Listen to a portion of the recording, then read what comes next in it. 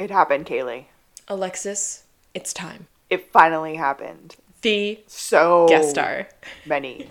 Yes. I mean, it's just reference after reference after reference to this guy throughout the show. And then, boom, he shows up as a character. And it's amazing and astounding. And I forgot it was him until, like, a couple weeks ago or last week or whatever, when you were like, oh yeah, we got a really big guest star coming up soon. And I was just like, oh. It was so funny. He had so many beautiful, like, it's gonna stop you in your tracks scene-stealing moments. It was so good. Oh, yeah. His lines are just, I mean, hilarious. Like, he plays this character His delivery. so well. Yeah. If you don't know what we're talking about, please run, don't walk, and watch episode 13 of season 4. This is gonna be fun. Yeah, and I mean, I guess you could just keep listening to the podcast if you want to know what we're talking about, because don't worry, we're going to get there very soon. In that note, should we start the podcast? It's showtime.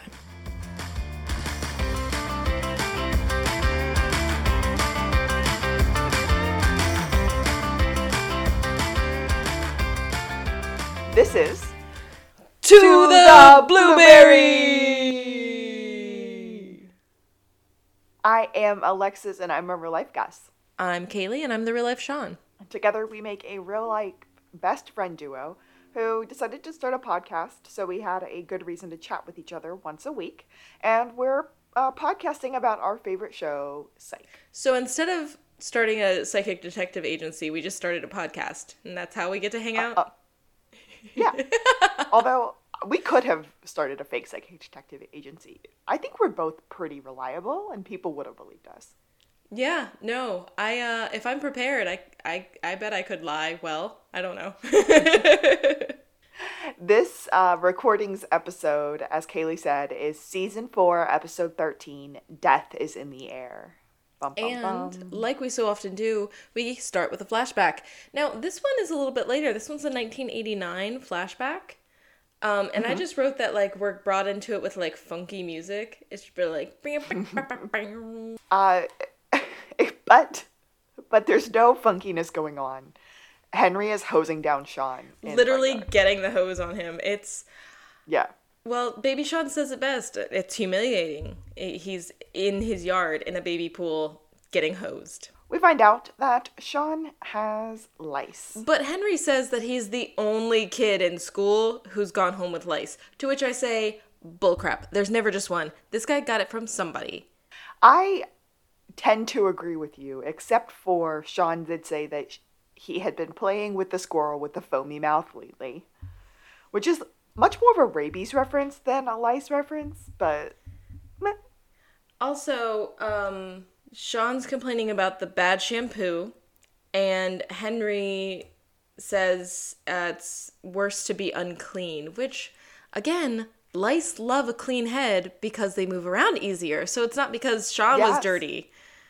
He was just exposed to it. Right.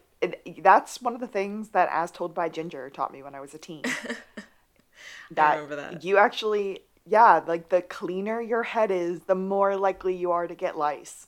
They love that. And I'm just like, I have been very lucky never to get lice in my life, and it is hard because just one kid can start an outbreak, which is what Henry tells Sean. Yes, they actually use that word. This comes up a lot. Sean asks what an outbreak is, and Henry explains it's when an illness is passed around and it becomes widespread. Trigger warning, there's a lot of talk about this in this episode. Illnesses becoming widespread. So if you were personally victimized by the pandemic, just be prepared. Yeah. Because this might be a rough episode. It's a post-2020 it's ahead of its time. Yeah. The things that could pass around the not the virus here, but the lice would be like touching or sharing hats or sharing items or something. And Sean says Sean like goes, a comb? Why would you ask that, Sean? Because I used yours this morning. And then Henry starts itching his head. And he's like, and I just wrote hopeless Henry. I imagine there were a lot of parents, or there have been a lot of parents who have gone through that very scenario. Oh, I was the victim of and the perpetrator of a lice outbreak in my elementary school. I caught it from someone, and I didn't know I had it, and I went to a party, and girl, I know I passed that thing around at the party. But, like, I don't know Yeah. who gave it to me, so maybe, someone else was there doing the same thing. It was bad. The treatment is not fun, and I did get all my hair chopped off just because it was easier to make sure that my affliction was done after that. In the present day, we are at a convenience store, and this, like, maybe drunk lady stumbles in. I wrote fancy dress lady, convenience store, stumbling, drunk question mark, because the clerk checks his watch like, it's a bit early. Yeah. We kind of just see that scene and then immediately cut to Sean and Gus on a walk and talk. I read that too. Gus is mad about the smell of Sean's breakfast burrito and says, I don't know if those nacho cheese corn nuts of you used to eat or that burrito smell worse. Sean says, let's find out, and pulls out some nacho cheese corn nuts. And Gus is like, man, what is going on with you? Stinky food.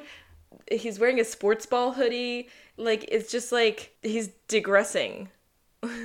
He is single, and he's doing everything he couldn't do when he was with Abigail. I just wrote, he's doing all the things good boyfriends can't, or won't, or don't. Which is why I'm TiVoing Blame It on Rio as we speak. I did look this up, but now I don't remember. I just know that it's a kind of gross movie where Michael Caine and Demi Moore is playing his daughter, and he and his buddy are being gross men going through a midlife crisis. It's real stupid. Ew, that does sound gross. Anyway. But more importantly, the best ringtone of all time is back. And Gus is like, don't tell me it's Rump Shaker. Rex and Effects, Shake Your Rump. All I wanna do is a boom, boom, boom, bada doom, boom. Just shake your rump. So I like it. Gus is just disgusted and thinks that Sean is disgusting. And Sean is like, oh yeah? Then why did I just put some more art on the wall? It's a poster of a half-naked woman on a car that has a license plate that says hauling ass. There we go. Just like, ew. That's not art, Sean. It's not art. Yeah. Enter Juliet. And she can smell something, and it's very obviously Sean. She says, why does it smell like an old diaper? And this is the point where my husband looked over as I was watching this, because Sean just, like, chucks his burrito behind him and is like, I have no idea. Anyway, what's up? And I just wrote, giggles.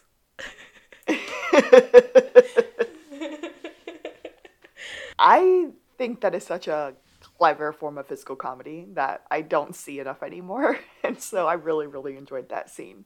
But Juliet is there because she is meeting Richard from Forensics for maybe a date. Richard with and Juliet says, ears. And Sean is like, what are you talking about? I would never reference that physical feature of his. Just call me Mr. Non-Judgmental. Sean is very obviously jealous. And Juliet can kind of tell, and it's like, you know what? I'm not worrying about it. I'm gone. And there's a whole reference we've skipped. Is there? Is it to the cab with the doors open? No, Gus, when Sean says, just call me Mr. Non-Judgmental, Gus says he also goes by Mr. Dabalina. And Sean says, Bob Dabalina. Mr. Bob Dabalina. So it's a double reference, because that's a name repeated in a Monkees song by Peter Tork. It's the song Zilch, but he's probably not making the reference to the Monkees, because that's not really his, like, pop culture era. Mm-hmm. He's probably referencing the sampling of that song, essentially, in the Del and the Funky Homo Sapien song, because that's, like, more his era. And if he's got Shake Your Rump as a ringtone, it's, yeah. Yeah. I had to look this up. I did not know this on my own, but I was like, Bob Dabalina, that's gotta be something. That's too random. I'm happy you caught that, because I did not even write it down. But yes, Jules is running late, leaves. Gus says John's super jealous. Sean says, that guy, if he looks like a cab with its doors open. So he is referencing the ears, Mr. Non-Judgmental. Gus can see right through it, and he starts kind of talking to Sean in what Sean later calls his "I'm not falling for no banana in my tailpipe" white person voice, which is a reference to Beverly Hills Cop. I was gonna say, yeah. Gus says, man, do something. It's not like you guys are getting any younger. And Sean says, don't worry, guy who uses words like keen. There's plenty of time for me and Jules. Also, he is not getting younger, but his hair is getting thicker. And the scene ends in a very gross line of, I have seeds to sow. Oh, ew. Yeah. I know. I didn't even write that down. I'm like, no. Yeah. But all of this is important. It's important to remember that. It does come back. Pin. Sean believes that there's plenty of time. So, in the psych office, there's a sleeping weirdo. I wrote maybe a drunk guy in the office. Hungover, reeks. Please help me. I don't have a lot for this part. Well, the dude's name is Donnie Lieberman. You might recognize him from It Takes Two, the Mary-Kate and Ashley movie, where he plays Mr. Buttkiss, who likes to collect foster kids. So I have him down because I recognized him from Two of a Kind, which was another Mary-Kate and Ashley TV show, where he played a student of one of the dads. Oh, wow. Repeat character actor. How did we have different Mary-Kate and Ashley Olsen references there? That's hilarious. That's so funny. But yeah, he's a very famous character actor. He's shown up in everything. I'm pretty sure he was in Harriet the Spy. Yeah. Ernie Grunwald, if I didn't say his name. But he's not the big guest star. He's just a good character actor that we recognized. Dude still smells like tequila from last night. And Sean is and he says, I really messed up. I messed up so big. And Sean goes, it's not your fault. Oh, thank goodness. Why do you think that? I don't know. People say that in movies all the time, and then it seems like things just magically get fixed after that. The dude transports biomedical material from the lab. His goal was to take it from the lab at Genutech to the CDC headquarters this morning. He was supposed to pick a cooler up last night, stay at the hotel by the airport, and then fly it to the headquarters. Fly to Atlanta. But he made a mistake. He went out that night and partied, and then when he woke up this morning, his cooler was gone. The whole night's a blur because he drank way too much. To which Sean says, it's not your fault. Gus is like, shh, Sean, what was in the cooler? They ask, what was in the cooler, and he said the Thornburg virus. And Sean says, what does this have to do with Richard Chamberlain? And Gus is like, not the Thornbirds, Thornburg. It's a rare disease often found in Africa, which makes it racist. There's some sort of STI reference that I didn't exactly catch all of, but basically Donnie is really hoping that they can help him find the virus before it gets loose so he can just return it to the CDC and no one will ever be the wiser. Yeah, I just wrote, there's a Pulp Fiction reference that Sean makes, and then Donnie is asked by Gus if anything else was missing, and Donnie said, yeah, my antique watch given to me by my father, which is another Pulp Fiction reference. Oh my god, that was difficult. Because that is another movie I've never seen. The name that Sean said earlier, I can't even remember it now. But it's Bruce. Bob DeLucas? No, in this scene, he made a reference. Okay. And it's the character. Richard Chamberlain. No. The character name of Bruce Willis in Pulp Fiction. Anyway, and then that character has an antique watch from his father in that movie. So we could cut this whole part out, but there's multiple Pulp Fiction references. They want to know what would happen if whatever's in that cooler gets out. And Donnie says that if someone should touch the contents of the vial, it will begin to move very fast.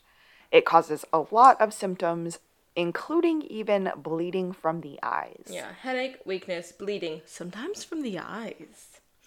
So we go back to that convenience store that we got a glimpse of earlier, and then we see this lady stumbling around, and it's really annoying the clerk, and he's like, "Hey, lady," and then she looks up, and then she collapses, and then she's bleeding from the eyes. Full opening credits. We've had a lot of full opening credits this season. We have.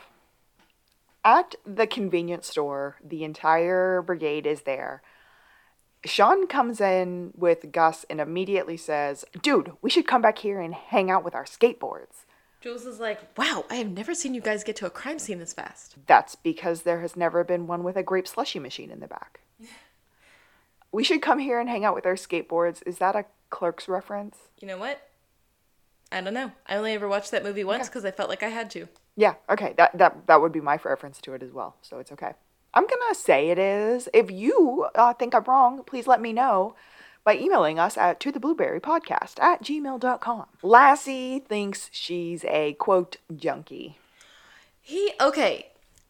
This bothers me so much, but is very realistic. Gus is like, "Is it true she was bleeding from the eyes?" And Lassie said, "No ID either, probably just a junkie." And I was like, oh my god, rude and dismissive. Like, that means it's not upsetting that a person is dead now? Like, excuse you, police officer. Excuse you. That's 100% why I said it the way I did. I despise that line of thinking. Ugh. They're a human being, whether or not they happen to be using drugs. Like, you don't need to treat them with that sort of disrespect. Yeah, disrespect based on, like, where they find themselves in their lives when they pass, what they do for a job. Like, you can't write someone off for any of those reasons. But, blech. Here's the best part. We find out later she absolutely is not a junkie. And so I just wanted to put that out there. So, okay. So, the uniforms are about to go check her out, and Sean stops them, and he's like, hey, maybe don't touch it. I'm thinking it was the Thornbirds virus. Well, he says, I don't know if maybe it's a Pavlovian brain freeze from the slushy machine back there, or, yes, something, I'm getting Thornbirds virus. And Jules just looks so confused. Like, she moves her head a lot in confusion. Mm-hmm. So then Gus is like, don't you mean perhaps Thornburg virus? Juliet is like, oh, I've never even heard of a case of that in the United States. Gus says that's because there's not enough black people. Racist virus. Sean suggests that there is no touchy without those, quote, big cumbersome Stay Puft outfits. Do you mean hazmat suits? Stay Puft outfits is better. I just want everyone to know. Jules, please Lassie don't make up words. Is like, we cannot pretend that there is a virus here just because you saw Outbreak last night. What? I saw that movie once, 10 years ago, and I couldn't even get through the first 21 minutes. He has an irrational fear of Patrick Dempsey. It is not irrational. Have you seen Grey's Anatomy? That man is terrifying. And then Juliet goes, "You're just jealous of his hair." Well, there's that. Like, Sean doesn't even deny it. I love that. Lassie is so dismissive, and Juliet's like, wait a second. Step away from that body. Better safe than sorry. She's like, we're not taking any chances. I'm going to call a CDC. Sean sees that, in fact, the woman on the ground has on the antique gold watch that Donnie had told them about earlier. I just want to say, something weird is happening this episode. We've devolved a little bit. Lassie is not taking anything Sean divines seriously anymore. Like, usually he's like trying to be dismissive, but lands on the better safe than sorry. He is just on a roll of being an ass this episode. So I have a theory about this. It is 100% me making it up. So that I can understand why this is happening in the episode. Now that Sean is no longer with Abigail, his personal maturity levels are going down, as we can tell by the corn nuts and the sports ball sweatshirt that he's wearing.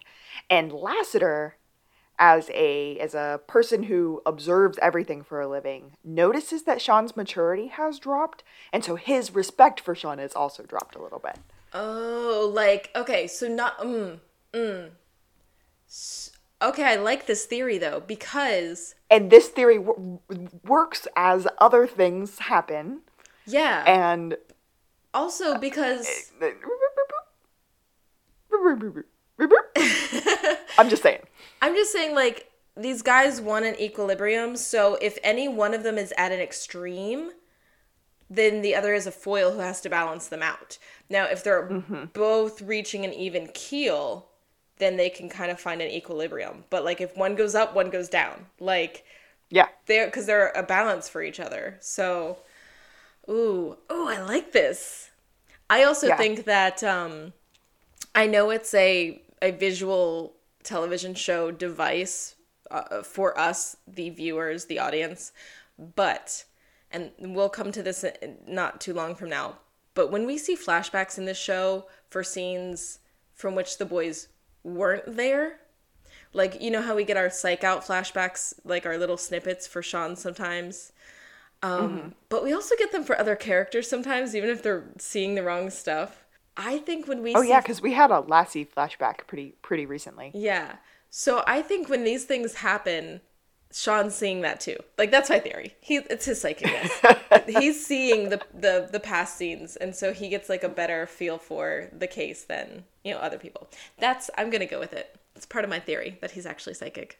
At the psych office, Donnie is there, and they show him a picture of the woman who happened to die in the convenience store, and he just doesn't recognize her.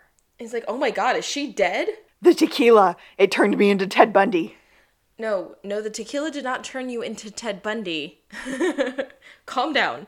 She was wearing your watch. I think that proves that she's a thief. She probably also took your cooler. He starts to have a panic attack, and Sean's system for taking him down a notch is to give him a piece of, quote, delicious gum. Explosion of flavor. It works. It's such a weird, way to get delicious into the episode, but okay. Donnie looks again. He's like, I was drinking with her. Then Donnie starts to have these little flashbacks that we see. And he was drinking with her and eating chicken katsu. And there were a ton of tiki torches around them. There were also a ton of pineapples. So as soon as the flashback starts to come into focus, there's an out of focus pineapple that you can see once it focuses. It's kind of behind the girl that he's focusing on.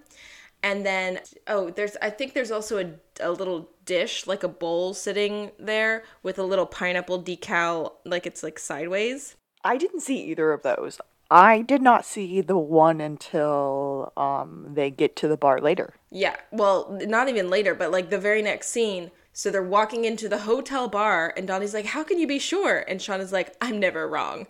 And they're walking right by a wooden pineapple sitting on a little shelf, like half wall, as he's saying this. That's the one I saw. And then Gus says, also, this is the bar at your hotel. So everything works out because the bartender there recognizes him as the Rainbow Man. Yeah, he goes, "I got something of yours." And when he goes to reach for it, the boys are like, no. And he just brings out this like rainbow afro wig.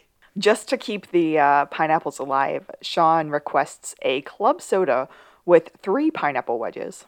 And then he makes a cocktail reference because he wants the bartender to do a little dance and introduce him to Elizabeth Shue. And if you can get the hippie shake going, flip a few glasses and introduce me to Elizabeth Shue, there's an extra $5 in it for you. Okay, so during this whole next conversation, Sean and Gus are having a struggle over these tiny hula girls that are like sitting on the bar. And Sean will keep moving them. Gus will move them back. And then Sean will grab another one and move that one. And then they talk to the bartender about the woman that was with our buddy Donnie, Rainbow Man, at the bar. He remembers the hot brunette and the tequila. And the 20 shots of tequila. 20 shots of tequila. That better not have just been for Donnie. Those better have been split because 10 is still enough to get you in the hospital with alcohol poisoning. Her name was Ginger. And Gus is like, and cool, where do we go from here? Sean knows where they went. We go upstairs to Donnie's hotel room. Donnie goes, I brought her back to my room? I never do that. Is it possible that I have game? Long story short, it's a no. Sean finds absolutely no evidence that there was any kind of sexy shenanigans going on. One half of the bed is slept in. The other half is completely made up.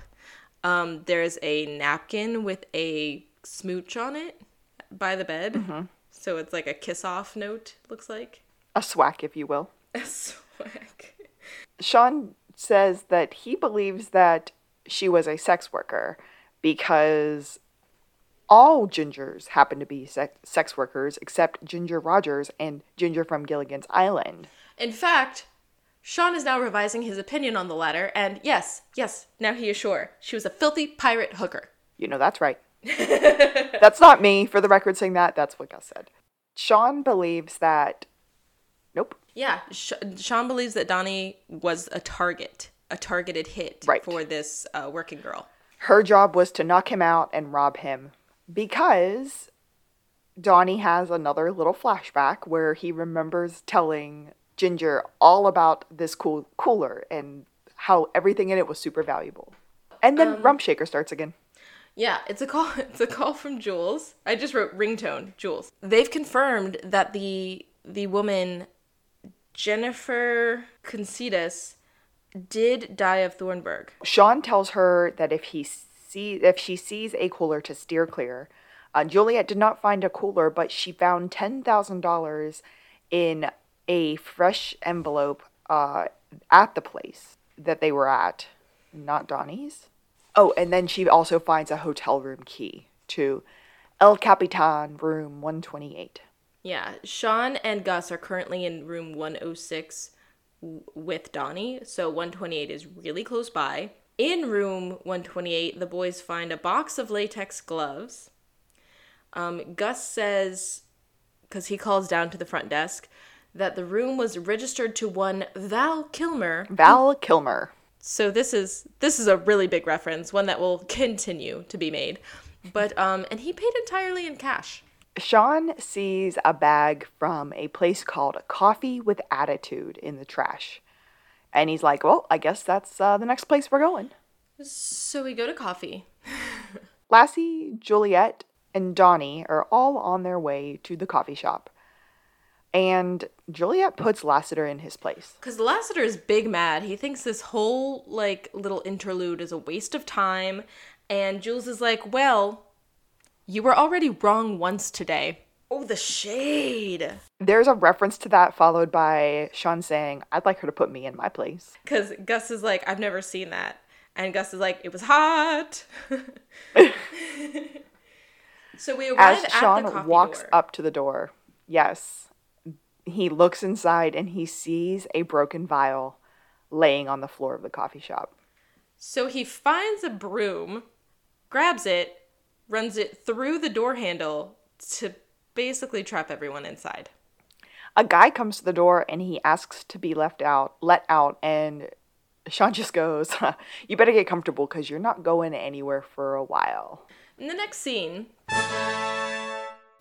We get Buzz. He says the CDC is almost done with the scene. Everyone who we know and love who was on that walk and talk towards the coffee shop is now experiencing an outdoor shower scrub down. But only Lassie is mad about it. Donnie is also in the shower and tries to introduce himself to Lassiter by saying, I'm Donnie Lieberman. I'm the guy who screwed all this up. I'm not big on nude handshakes, says Lassiter, and refuses to grasp Donnie's hand over their little shower stations. Gus is in the shower, Lassie's in the shower, Juliet's in a shower, and Sean is in a shower, and Sean is even washing his hair. Are you shampooing your hair? Yes, I always carry a little baby shampoo, Johnson & Johnson, in my wallet. Juliet goes, baby shampoo? No more tears, Jules. Just... Gus is in the shower because he's like, listen, today I started chasing around a sex worker and now I'm hanging out in a parking lot naked. Sean says, Gus, don't be Nick Cage's accent from Con Air. Sean is really enjoying his shower. Juliet also seems to be enjoying her shower quite a bit. Lassiter still is Very not. much not, yes. So everybody who was in the coffee shop got quarantined and moved to Santa Barbara General Hospital. This was the hospital we were in for the episode Truer Lies, or as you might know it from our podcast, Lion Ryan. Oh. Yeah. So thank you for using our reference, because I don't know that I would have remembered what that show was called. Like what that episode was called. So next we're going to go to the hospital, yeah. Yeah, Gus is cold because they're just in scrubs, and he's like, hey, can I have your sweatshirt? Sure, of course. And so Gus puts on the corn nut sweatshirt. And we get Lassiter kind of walking in and introducing himself to the expert. And the expert is Dr. Steven Reidman, a.k.a. Judd freaking Nelson. Oh my God! I paused it here to take some notes, and Levi looked over and I said, that's the guy from Breakfast Club. And he went, I think my favorite Judd Nelson reference to this point is at the reunion episode, where instead of his class picture, Sean is just wearing a picture of Judd Nelson from the Breakfast Club as his name tag. And Abigail repeatedly references that he is Judd Nelson in that episode. Right.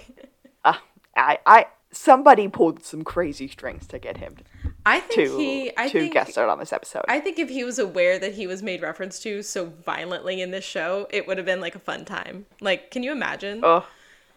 I mean, I would be, of course, but I'm also not Judd freaking Nelson. So, Jules says he is the foremost authority on the Thornburg virus, and he's here to help us. And Sean is like, oh, really? How can we be so sure that he is legit? For starters, I carry around one of these in my pocket. And he pulls out a stethoscope. And Sean is like, he's legit.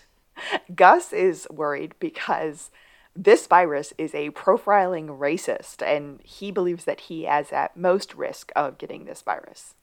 I need to point out that no one in this scene, including the health professionals, ever denies that this virus is a profiling racist. Yep. Sean wants mac and cheese.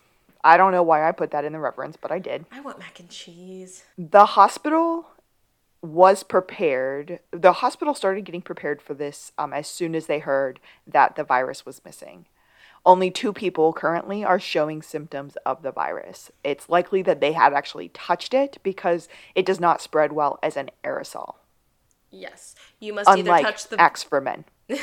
Which is very effective as an aerosol. There are some weird looks when he says this. But to get this virus, you would have had to have touched the virus itself or the infected secretions of someone who has it.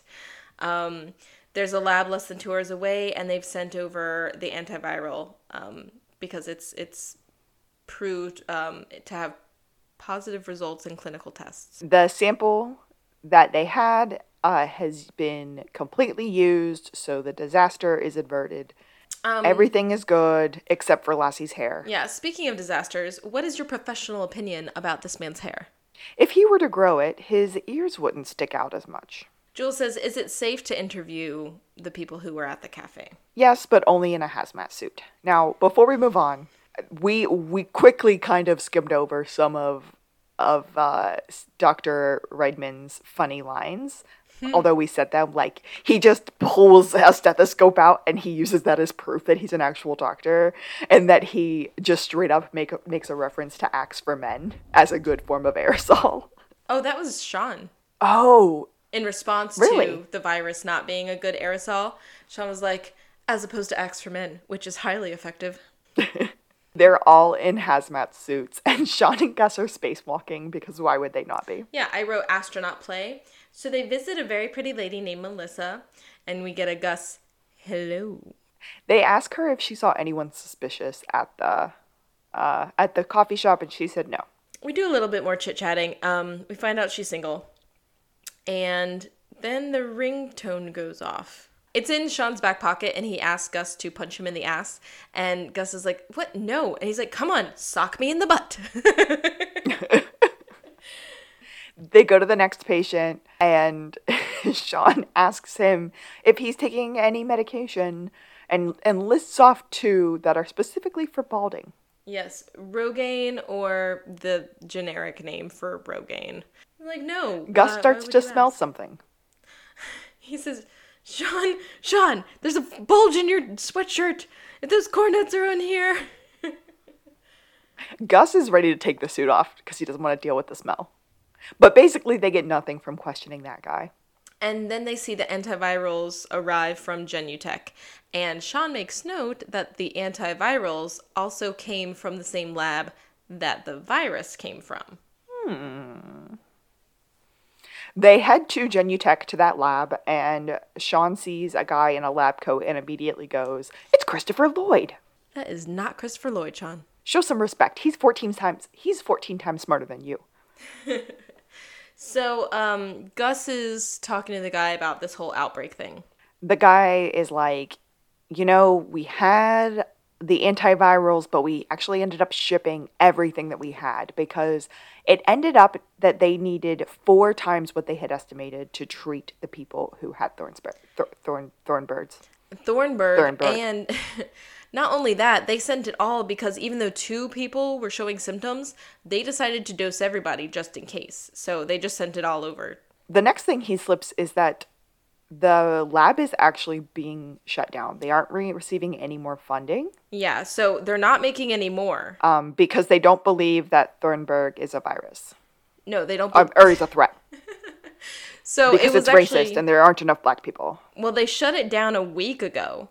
So they aren't making and haven't been making more antiviral. And Sean makes another Back to the Future reference, but I just wrote Back to the Future reference. And so their funding was pulled. With the people getting sick from Thornburg, he's like, this is kind of good news for our lab and at least for Dr. Mallon. So they do a little sidebar. And Sean wants to know about radioactive spiders. But also, they're like, oh my god, Mallon totally has motive. Because if they got shut down, but then the virus got released, they would have to reopen, get more funding, make more antiviral. To make more antivirals, yeah. So Sean and Gus are like, hey, can we look through his stuff? Because there's a box of Dr. Mallon's stuff sitting there. And they find a picture in his stuff. Immediately they find a picture. And it's the greasy guy from the cafe. The balding guy, yeah. Sean calls Juliet, and Juliet's freaking out. That second guy who tested positive for Thornburgs for the virus has broken out of the hospital. Let's see. They have a theory. Oh my god. Sean says, well, it's going to be okay. We're lucky that he only had 1 vial of the virus and he used that up. And then the Christopher Lloyd guy weighs in and he's like, no, we sent 3 vials in that cooler. That means that there's 2 more vials out there and Dr. Mallon is missing.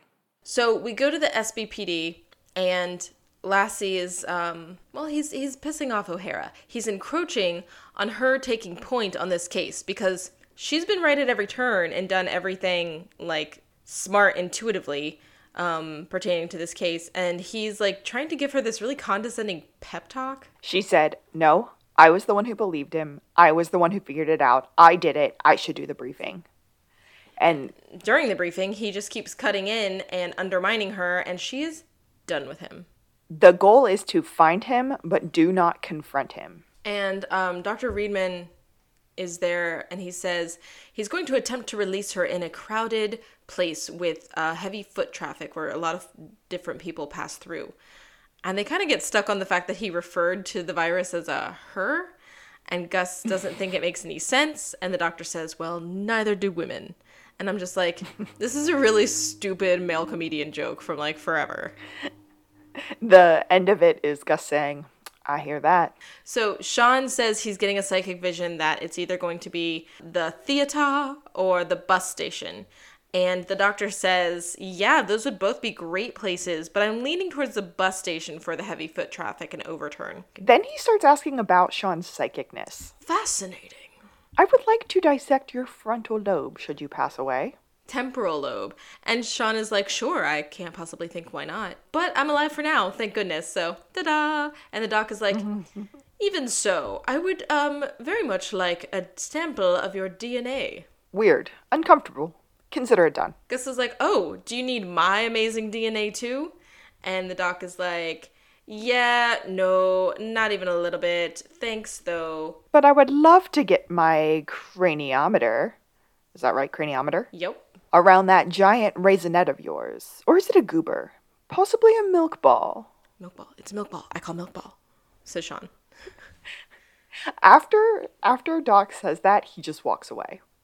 Possibly a milk ball, and then just walks away from them. It's a beautiful moment. You need to watch this episode, guys. There's nothing else to say. At the train station, Lassie is telling everyone that the best thing they can do is to stay calm and try to keep people from panicking. They just need to find him.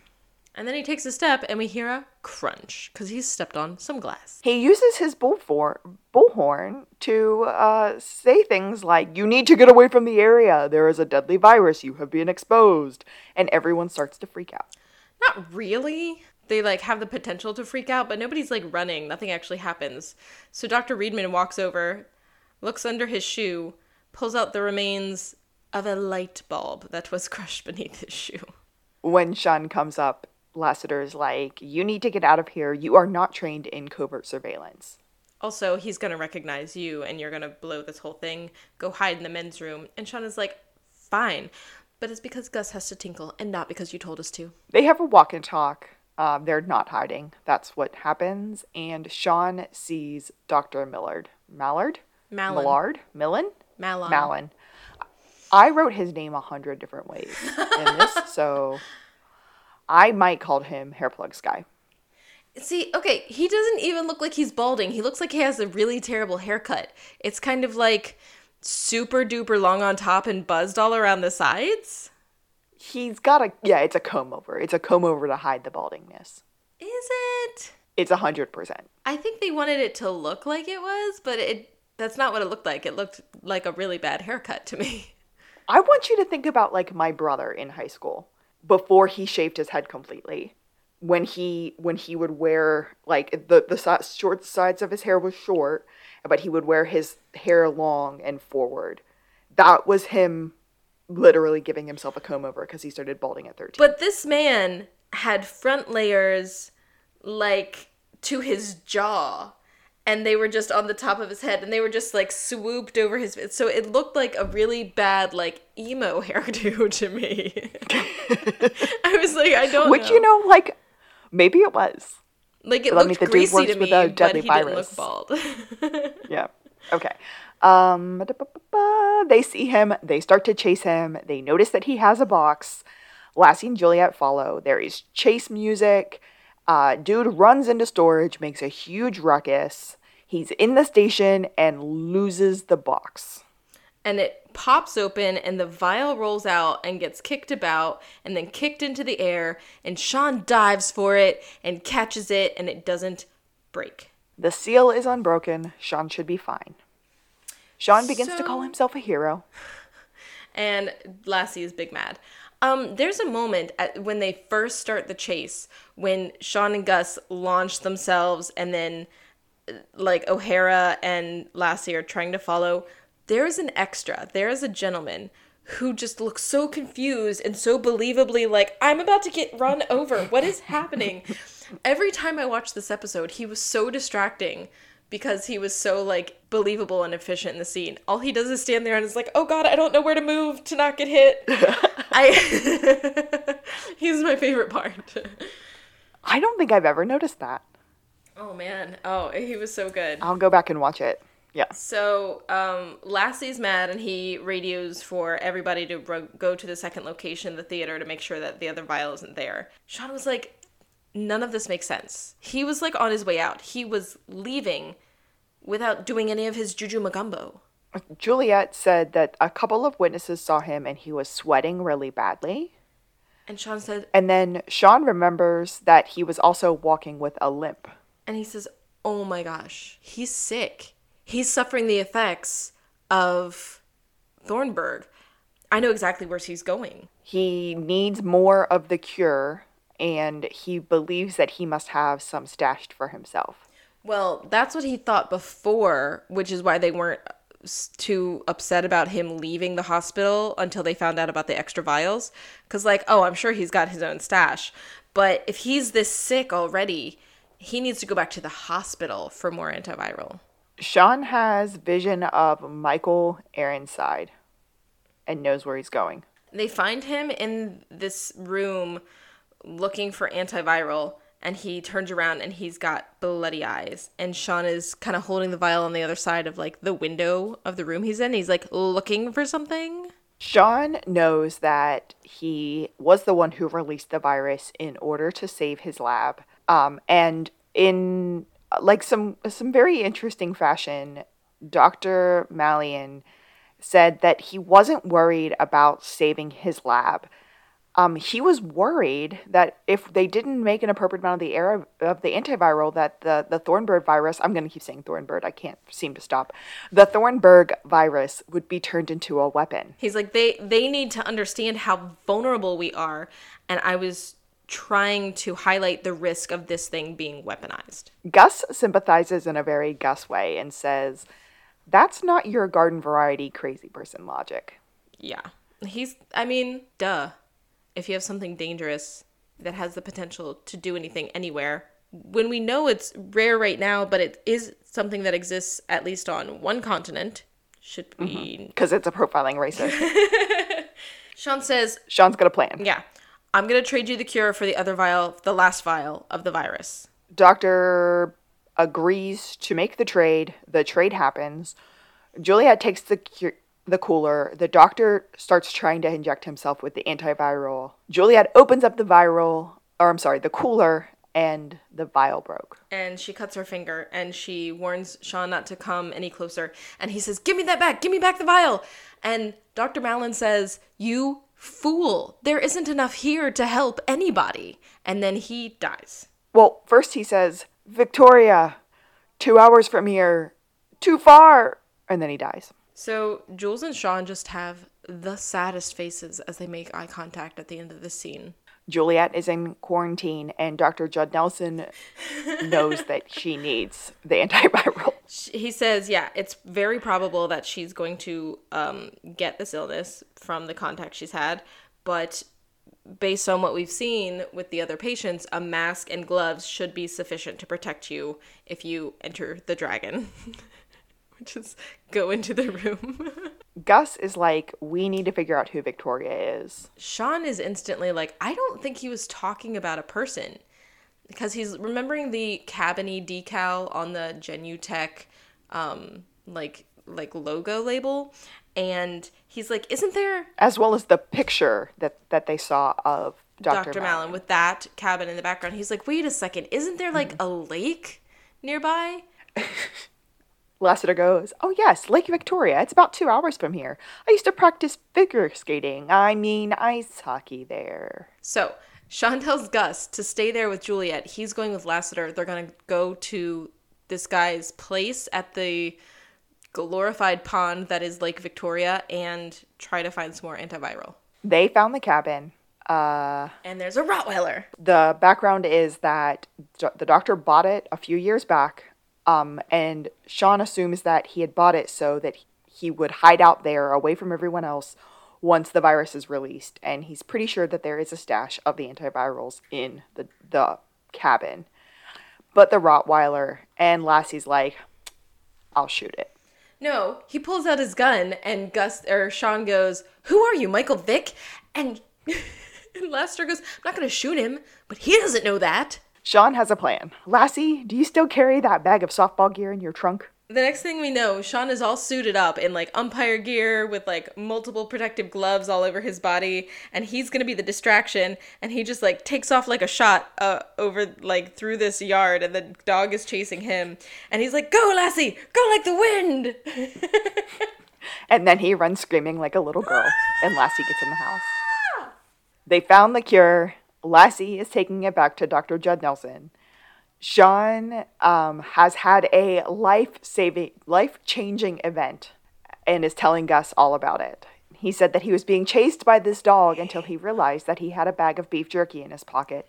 And that's all that the dog really wanted. And 2, in life you never have as much time as you think. Sean realizes that Juliet could die, and she'll never know how he feels about her. And Gus is like, so what are you going to do? Sean is ready. He heads in to talk to Juliet, and Dr. Reinman comes in and is like, Juliet does not have the virus. She's perfectly fine. She doesn't even need the antivirals. Tries to stop him. Yeah, Gus is like, can I be the one to tell her? His truth. And then, tries to interrupt Sean. And Sean is like, please, this is important. Gus finally gets him to stop, and he's like, look, Juliet, you don't have the virus. It looks like you have more time than you thought. And Jules is like, yay! And Sean's like, hey, I was thinking I might still say my thing. And he's like, okay, so there's 2 kinds of kids. Actually, there's a 3rd kid named Mikey who will eat anything. But he gives this whole cereal box thing. He's like, there are 2 kinds of kids when there's a prize in the cereal box. Either you flip it over and you go straight for the toy at the bottom of the box, or you wait and you're patient and you slowly eat bowl after bowl after bowl until you actually reach the toy. And she's like, what are we talking about here? And Sean says, well, I never waited. Not once. So, like, why would I wait? I didn't wait for my decoder ring or action figure. So what am I waiting for now? All I know is I don't want to miss out on the prize. There it is. Jules is still confused. She's like, what are we talking about? What are you trying to say? I don't know. So Lassiter comes in really happy about the news of Juliet being perfectly fine and fully hugs her and gives her kind of a body shake. And Gus and Sean kind of leave, but Sean goes, Gus, don't say anything. But Sean and Jules make eye contact through the window of the room. I don't know that you and I did that scene justice. No. We couldn't possibly. They had so much. It was so much energy between the two, because Juliet knew what was coming, but was also trying not to be over eager, but also because she already had her heart broken once. Sean had to say it, and then he didn't say it. Now, once we finish, I want to come back to this scene because there's something I don't understand. Okay. Okay. So the boys are kind of about to leave, and they see Donnie, and he's coming back from his quarantine, and he's being let out, and he's like, oh my gosh, thank you guys for everything. And they're like, we got you fired and quarantined. He doesn't care because he met a girl back there, and she's different this time. Donnie. Oh no, buddy. So she just got here from Russia, and she only works nights, so they can spend all their days together. Gus is like, oh no, buddy. Is it possible? Maybe she doesn't have the best of intentions, buddy. Donnie's like, no. She's different. This is the real thing. Okay. But Gus says, where's your watch? Olga. Good luck, Donnie. At the psych office, we are there, and Sean and Gus are quite happy. All of the patients have been released in good health. And Gus got Sean's hoodie dry cleaned, because this is what you do when you borrow a friend's clothes. Sean's like, oh, thanks, bud, and then throws it on the ground. Gus says, this should be wrinkled and stinky. Gus says, all right, I've got the best idea. There's a Sidney J. Fury marathon. They're playing Iron Eagle 2, Lady Sings the Blues, and Iron Eagle 4. Sean has a very, very excited face until the doctor comes in. And he says, well, if they're including the taking of Beverly Hills, count me in. Sean's still confused why the doctor is there, and Doctor goes, a deal is a deal, and hands Sean a little testing cup. Sean says something about having just drank a whole bunch of fluids and goes out to do something with this cup. And I have to stop here, because if he just drank a whole bunch of fluids and he thinks he's going to be urinating in that cup, he's sadly mistaken, because you don't get DNA from urine very effectively / at all. And Dr. Judd Nelson said, I'm not leaving here without your DNA. Sean, do you know what you're supposed to be doing with Sean. that specimen cup? Do you? You're going to have a very strange follow-up conversation with this doctor. Hydrating is still important in that situation. I guess I wouldn't know. So Sean wanders off. But, and the doctor pulls out his craniometer and is getting ready to measure Gus's head. And he says, "No, just hold still." And Gus goes, "Sean!"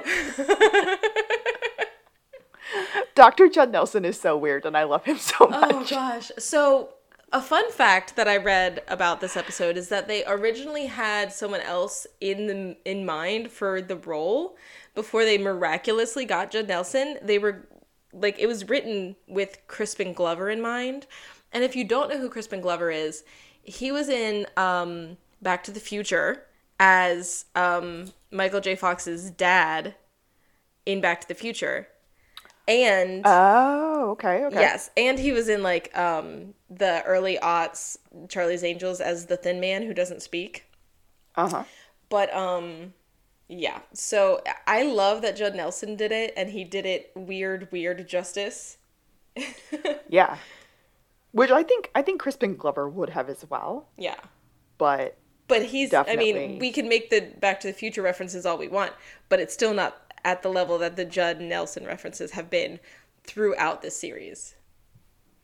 But that would explain why there is a Christopher Lloyd reference in this episode and not a... That would explain why there's a Back to the Future reference and not any Judd Nelson. Breakfast Club reference. Yes. Okay. All right, let's go back to that scene. Gus, at the beginning of the episode, was giving Sean crap for not speaking his truth to Juliet. Why did he come in here and try to stop Sean from saying it? What? Like, why didn't he... So instead of just letting Sean tell Juliet that he loves her and everything is fine, Gus rushes in and says, "I guess you had more time than you thought." Because the reason Sean wasn't forcing the issue before is because he believes that, and we've said this in a different episode, I forget which one it was, is like things are worth waiting for the right moment. And if his brush with mortality or Juliet's supposed mortality being at risk right now is the only impetus of him saying anything, then he's forcing it again, just like every other time. And so I think it's a big enough deal to Gus too that he doesn't want this to be the wrong time. This is like make or break. Like they can't start something, end something, and their lives and partnership and all this stuff just sort of go on. Like I think the pressure is there. Yeah. Okay. And I guess even though, you know, Sean finds out that he doesn't have to say it right then, he looks at Gus and Gus kind of like gives him permission to go ahead and say it anyway. So I guess from that perspective, I can see it. And also, I think when we were talking about him waiting for something that he really wanted, that was when he got with Abigail. Like, Abigail was the one who was worth waiting for. No? Kayla's making this face at me, guys. I don't remember. I don't remember when the thing I was thinking of, that line I was thinking of happened. But I think with the Abigail thing, because it brought up stuff with Juliet, and like he was talking to Henry about the Abigail thing, he was like, do you think you could have missed out on something? Like not acted at all and actually missed out on something because of a choice you made. That's true. Sean is like a ball of anxiety, but like secretly. Mm-hmm. And I love how everybody, like Gus, not so much Lassie, but definitely Henry, they're all rooting for Sean and Juliet. Yeah. Like, Lassie does eventually start to root for Sean and Juliet, but there was a moment a couple of episodes ago where he was, in fact, rooting for Juliet and Tall Man. So, meh. They're just children walking around outside my house. Maybe they're getting ready for trick-or-treat next week. They're planning their route. So, yeah, Judd freaking Nelson. Judd freaking Nelson. And... we're almost there. It's the pressure is on. The pressure is on. There's chemistry. There are feelings. The last episode of this season, I'm so pumped about. I have so many strong excitement moments for that one. I'm stressed about this one.